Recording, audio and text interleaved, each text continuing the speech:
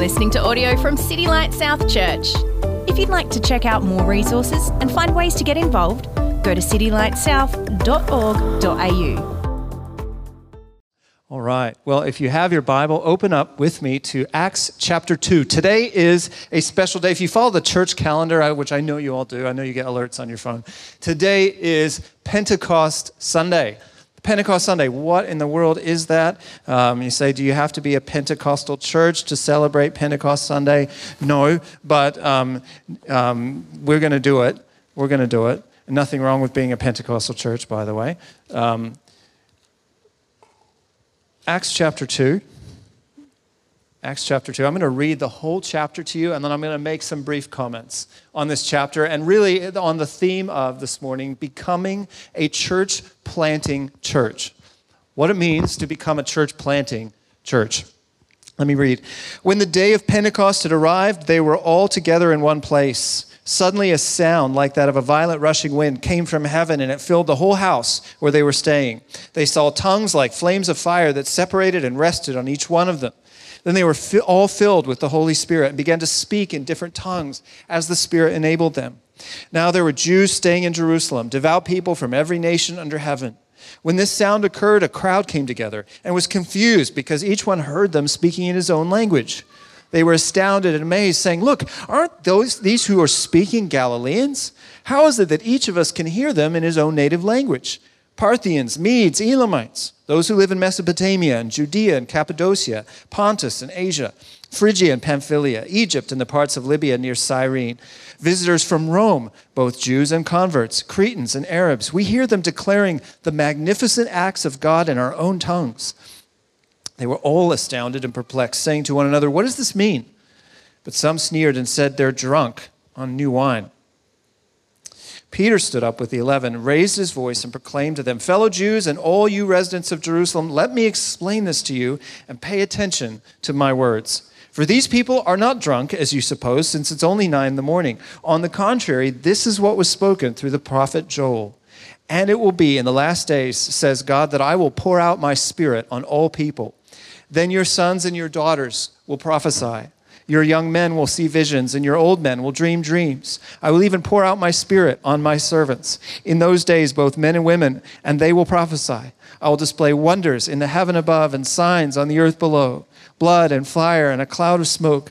The sun will be turned to darkness and the moon to blood before the great and glorious day of the Lord comes. Then everyone who calls on the name of the Lord will be saved. Fellow Israelites, listen to these words. This Jesus of Nazareth was a man attested to you by God with miracles, wonders, and signs that God did among you through him, just as you yourselves know. Though he was delivered up according to God's determined plan and foreknowledge, you used lawless people to nail him to a cross and kill him. God raised him up, ending the pains of death, because it was not possible for him to be held by death. For David says of him, I saw the Lord ever before me, because he is at my right hand. I will not be shaken. Therefore my heart is glad and my tongue rejoices. Moreover, my flesh will rest in hope, because you will not abandon me in Hades or allow your Holy One to see decay. You have revealed to me the path of life. You will fill me with your gladness in your presence. Brothers and sisters, I can confidently speak to you about the patriarch David. He is both dead and buried, and his tomb is with us to this day. Since he was a prophet, he knew that God had sworn an oath to him to seat one of his descendants on his throne. Seeing what was to come, he spoke concerning the resurrection of the Messiah. He was not abandoned in Hades, and his flesh did not experience decay. God has raised this Jesus. We are all witnesses of this. Therefore, since he has been exalted to the right hand of God and has received from the Father the promised Holy Spirit, he has poured out what you both see and hear. For it was not David who ascended into heaven, but he himself says, the Lord declared to my Lord, sit at my right hand until I make your enemies your footstool. Therefore, let all the house of Israel know with certainty that God has made this Jesus, whom you crucified, both Lord and Messiah. When they heard this, they were pierced to the heart and said to Peter and the rest of the apostles, brothers, what should we do? And Peter replied, repent and be baptized, each of you, in the name of Jesus Christ for the forgiveness of your sins, and you will receive the gift of the Holy Spirit. For this promise is for you and for your children and for all who are far off, as many as the Lord our God will call. With many other words, he testified and strongly encouraged them, saying, "Be saved from this corrupt generation." So those who accepted the message were baptized, and that day about 3,000 people were added to them. They devoted themselves to the apostles' teaching, to the fellowship, to the breaking of bread, and to prayer. Everyone was filled with awe, and many wonders and signs were being performed through the apostles. Now all the believers were together and held all things in common. They sold their possessions and property and distributed the proceeds to all as any had need. Every day they devoted themselves to meeting together in the temple and broke bread from house to house. They ate their food with joyful and sincere hearts, praising God and enjoying the favor of all the people. And every day the Lord added to their number those who were being saved. This is God's word to us this morning on Pentecost Sunday. Why are we marking this? Why are we commemorating Pentecost, something that happened in history 2,000 years ago? Because I want you to be amazed at what happened then. And I want you to be even more amazed that what happened then is still happening today. This is what God is continuing to do through the faithfulness, the joy, the perseverance of ordinary men and women who gather in local churches to make Jesus big. The testimony you heard a moment ago from Nathan, who said yes to the call to be a servant and a shepherd of this local church that God planted. It is a testimony of God's grace for our brother. God's grace that provides for us and sustains us while we are weak, while we wait for Jesus to come back and make our bodies new, to make everything new. And I can commend Nathan to you, along with Tyson, our other elder, as two men worthy of following as they follow Jesus. So let me tell you what this has to do with church planting, because that's what we're talking about today. See, the only way that the church grows, the only way the church has ever grown, is when local churches grow disciples of Jesus who multiply themselves. Men and women whose chief aim is to know and enjoy God more than anything else, with rock-solid faith that God is our supreme treasure, that He's infinitely worthy of all of our time, all of our talent, all of our energy, all of our ambition. And when those men and women like that are those that can look around the room and say, "Follow me as I follow Christ." Don't follow me as an end in itself, but follow me as I follow Christ. And when we do that, then disciples are made, disciples are multiplied.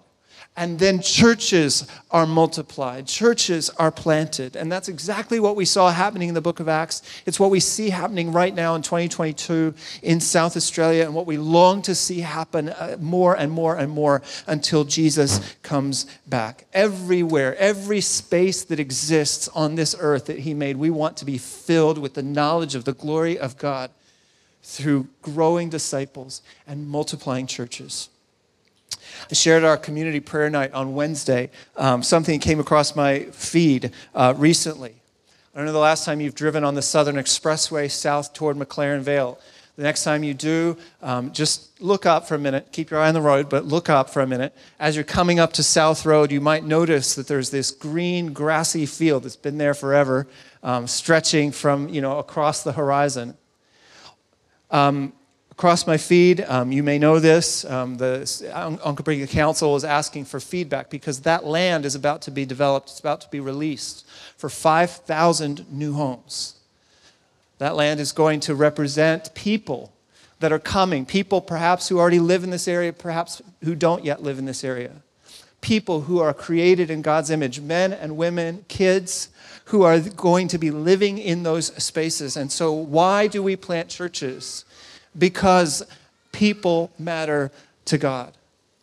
And only through the multiplication of disciples will those 5,000 homes know and understand and see the glory of God in ordinary men and women worshiping and gathering in His local church.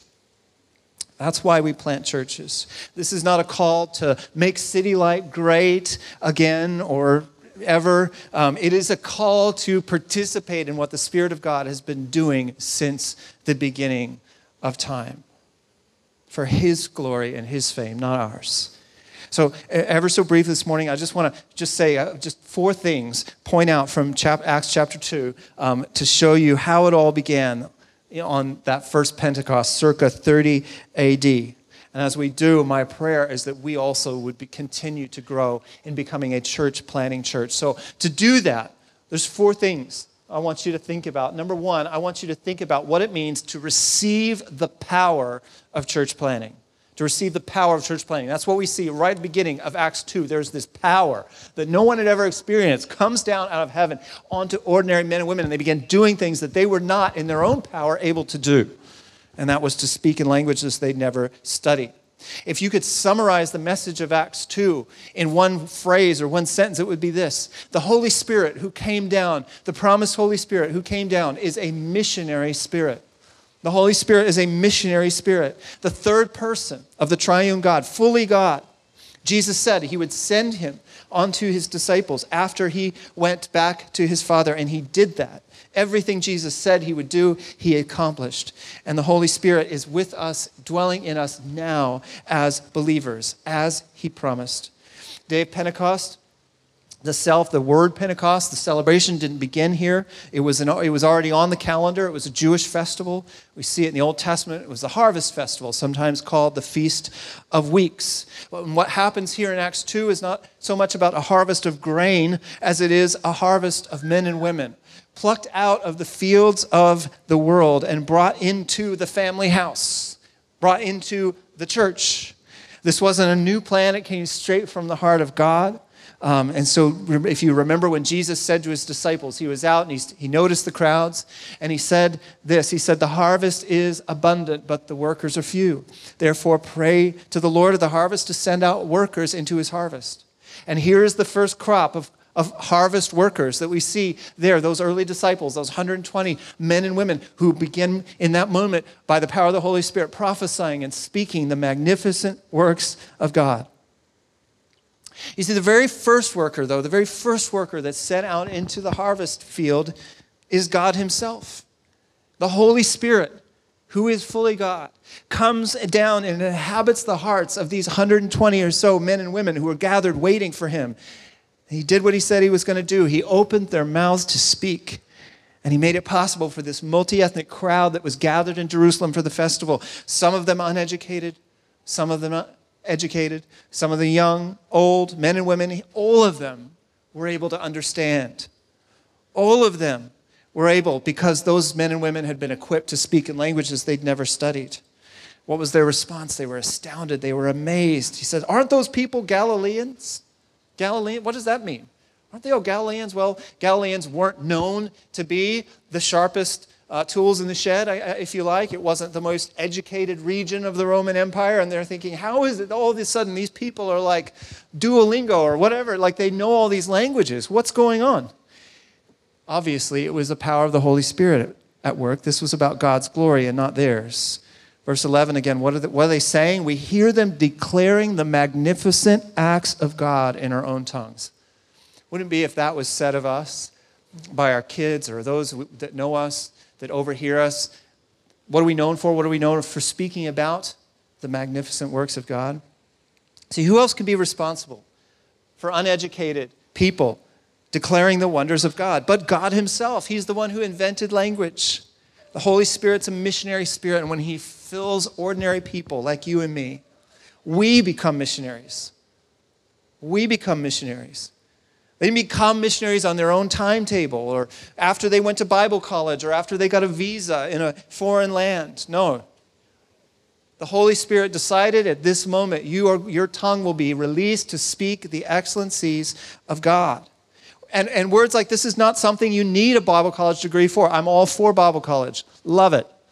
But they didn't need Bible college for this kind of speaking. They were saying things like, I once was blind, but now I see.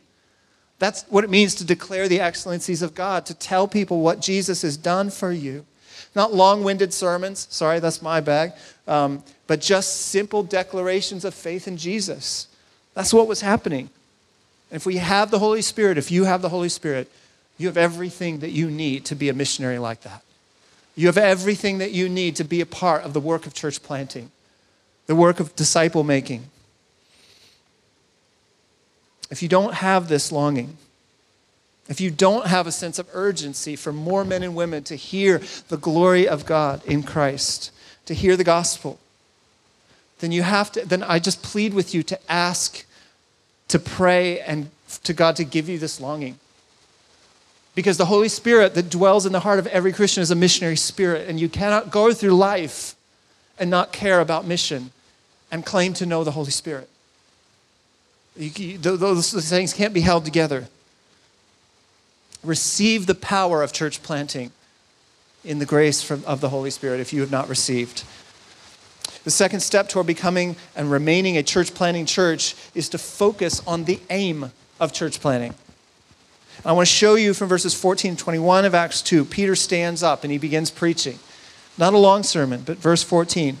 He's not like standing up there in the front as like the ringmaster going, hey, look at these incredible party tricks that these guys are doing. They got the flames happening. They're speaking all these different languages. No. He says the focus is not on them at all, but the focus is on the magnificent works of God. He says, friends, there is some truth that you need to know. This is not a circus act.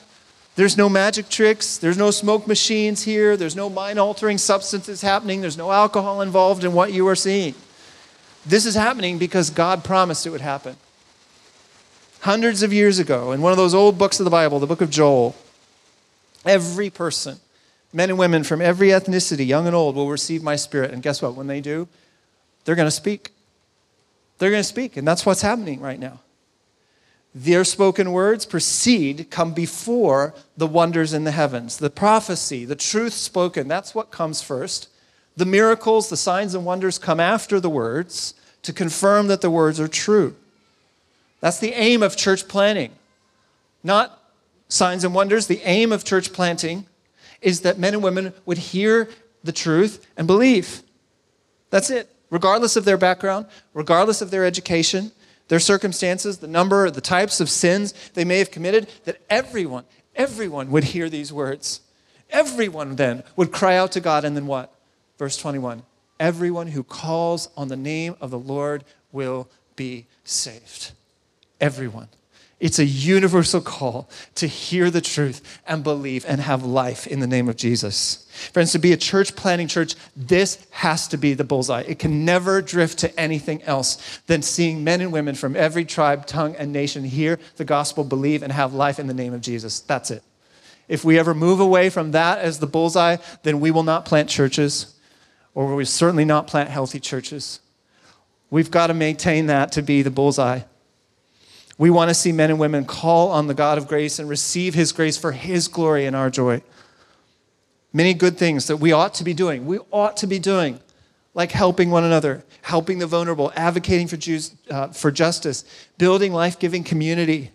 Yes to all those. But to be a church planting church like we see in Acts chapter 2, we never move 1 inch from the central aim of seeing men and women far from God receive his grace and be made disciples. Third thing, to be a church planting church, where we receive the power of church planting, we focus on the aim of church planting, and then we embrace the urgency of church planting. God's enemies becoming his children through the speaking of the gospel. That's the aim. The urgency. Urgency isn't a word we're always comfortable with. It's evidently a tyrant. If you've read that little book. Even things that we call life and death matters in this life, in our everyday life, they are urgent, but when we compare the 80 years or so that we have to live with forever, it puts it in a different perspective. See, church planting is urgent because without church planting, men and women will not only die physically, but they will be spiritually sent out of the presence of God forever. Anything we do to prevent that fate from landing on anyone is absolutely urgent. Peter's sermon here in Acts 2 shows us the opposite path, the path to agony, the path to life, opposite to the path of agony. It's blazed by Jesus, the pioneer, on the path of life. See, we read Jesus was executed on a cross by sinful, lawless people acting on our behalf, And paradoxically, unbeknownst to themselves, they were working out the preordained, predetermined plan of God. Jesus, as you know, as Peter says, he did not stay dead. God raised him up. That's the path. He died and then was raised. According to David in Psalm 16 that he cites here, this is the path of joy. It's the only path. The path of rest, the path of hope, the path of reunion, the path of life, the path of gladness in the presence of God. It is the very opposite of hell. That is the path that Jesus blazed, and it went straight through the cross. Jesus is the first one to blaze this path, and David saw it ahead of his time, and David will one day walk that same path of resurrection. Jesus ascended then to the throne room of heaven, and from there he poured out the promised Holy Spirit on all who will believe. He is the one who caused these first disciples to start speaking the gospel on the day of Pentecost. So why and what is the urgency? You get the first clue in verse 35. It's another quotation from the Psalms. God, he says, is making all of Jesus' enemies a footstool. That's a metaphor for their utter defeat and humiliation. To be put under the boot of the king, so to speak. And friends, time is short. The time from now until that moment when he is supreme and visible and ruling and reigning over everything, all of his enemies in utter defeat, is very short. It is happening much sooner than you think. And you hear the urgency even in Peter's voice in 36. Therefore, let all the house of Israel know with certainty that God has made this Jesus, who you crucified, both Lord and Messiah. You need to know with certainty that Jesus, the crucified one, is the only Lord, the only chosen Messiah who's going to rule and reign over everyone and everything. And he is coming. The original audience is listening to Peter, and they got this urgency because look at how they respond in verse 37. It says they were pierced to the heart. They had heartburn. Brothers, what do we do? What do we do? Oh, we killed the author of life. What do? We are his enemies. They got it. They knew that they needed a pardon right then and there. And that's the cry of everybody, all of us. If you understand the gospel, you've been there. You know that. You know the moment when, like we sang in the song a minute ago, it was my sin that held him there. I am guilty. This was about my shame and my forgiveness, and I need to be made right with God. And that's the cry of the gospel that comes to every person. You know, a lot of people think being a Christian is just about being a nice person. It's about flying under the radar. It's about living your best life. I didn't kill anyone. I do my thing. I keep the 10 Commandments, but then the gospel comes along and says with urgency, no, you need forgiveness because you are the one holding the knife. You are the one with Jesus' own blood under your fingernails, and unless you believe that blood is the only power to save you, then you don't have life in his name. But here's the beautiful gospel in verse 38. Peter says, friends, here's what it is. It's to be a Christian is to repent. It's to turn the other direction, to turn around 180 degrees from the direction that you were walking, to repent and to be baptized in the name of Jesus for the forgiveness of your sins. What does he say? What does he say? He says, okay, now as soon as you do that, as soon as you become a Christian, well then run along, leave God alone. No, he says after you do that, here's what happens. Receive the gift of God himself, the Spirit of God himself living in you. It's not simply a fresh start, not simply a free gift of grace and a clean slate. No, when you become a Christian, you receive the gift of God himself. How good is that? He's the only means of escape from the coming destruction. And he is the means of our hope and our joy and our gladness and our inclusion in a family. And when Peter preached this sermon just for 5 minutes, believe it or not, 3,000 people said, yes, I want in. I want in. This is too good. I need this grace.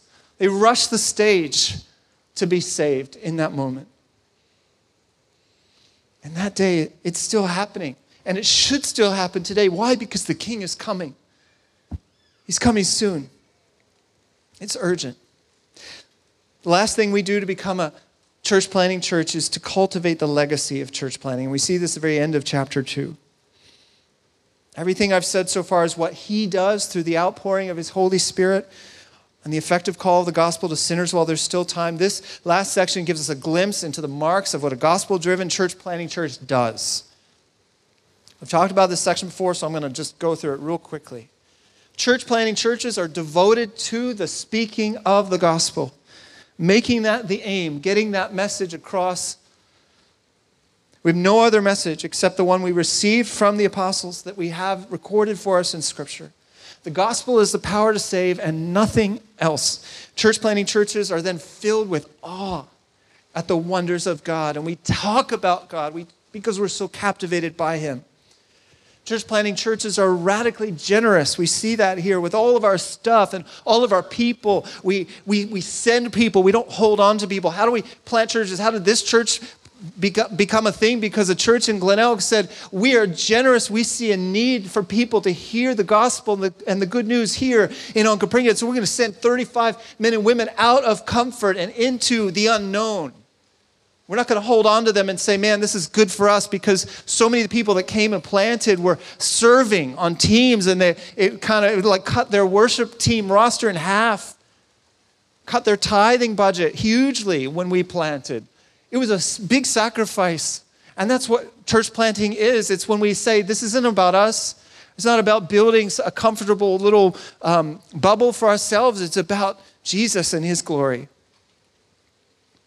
Church planting churches are also marked by joy and thankfulness, by worship and regular praise of God, not just in our corporate singing, but in our living. And then finally, church planting churches are marked by multiplication.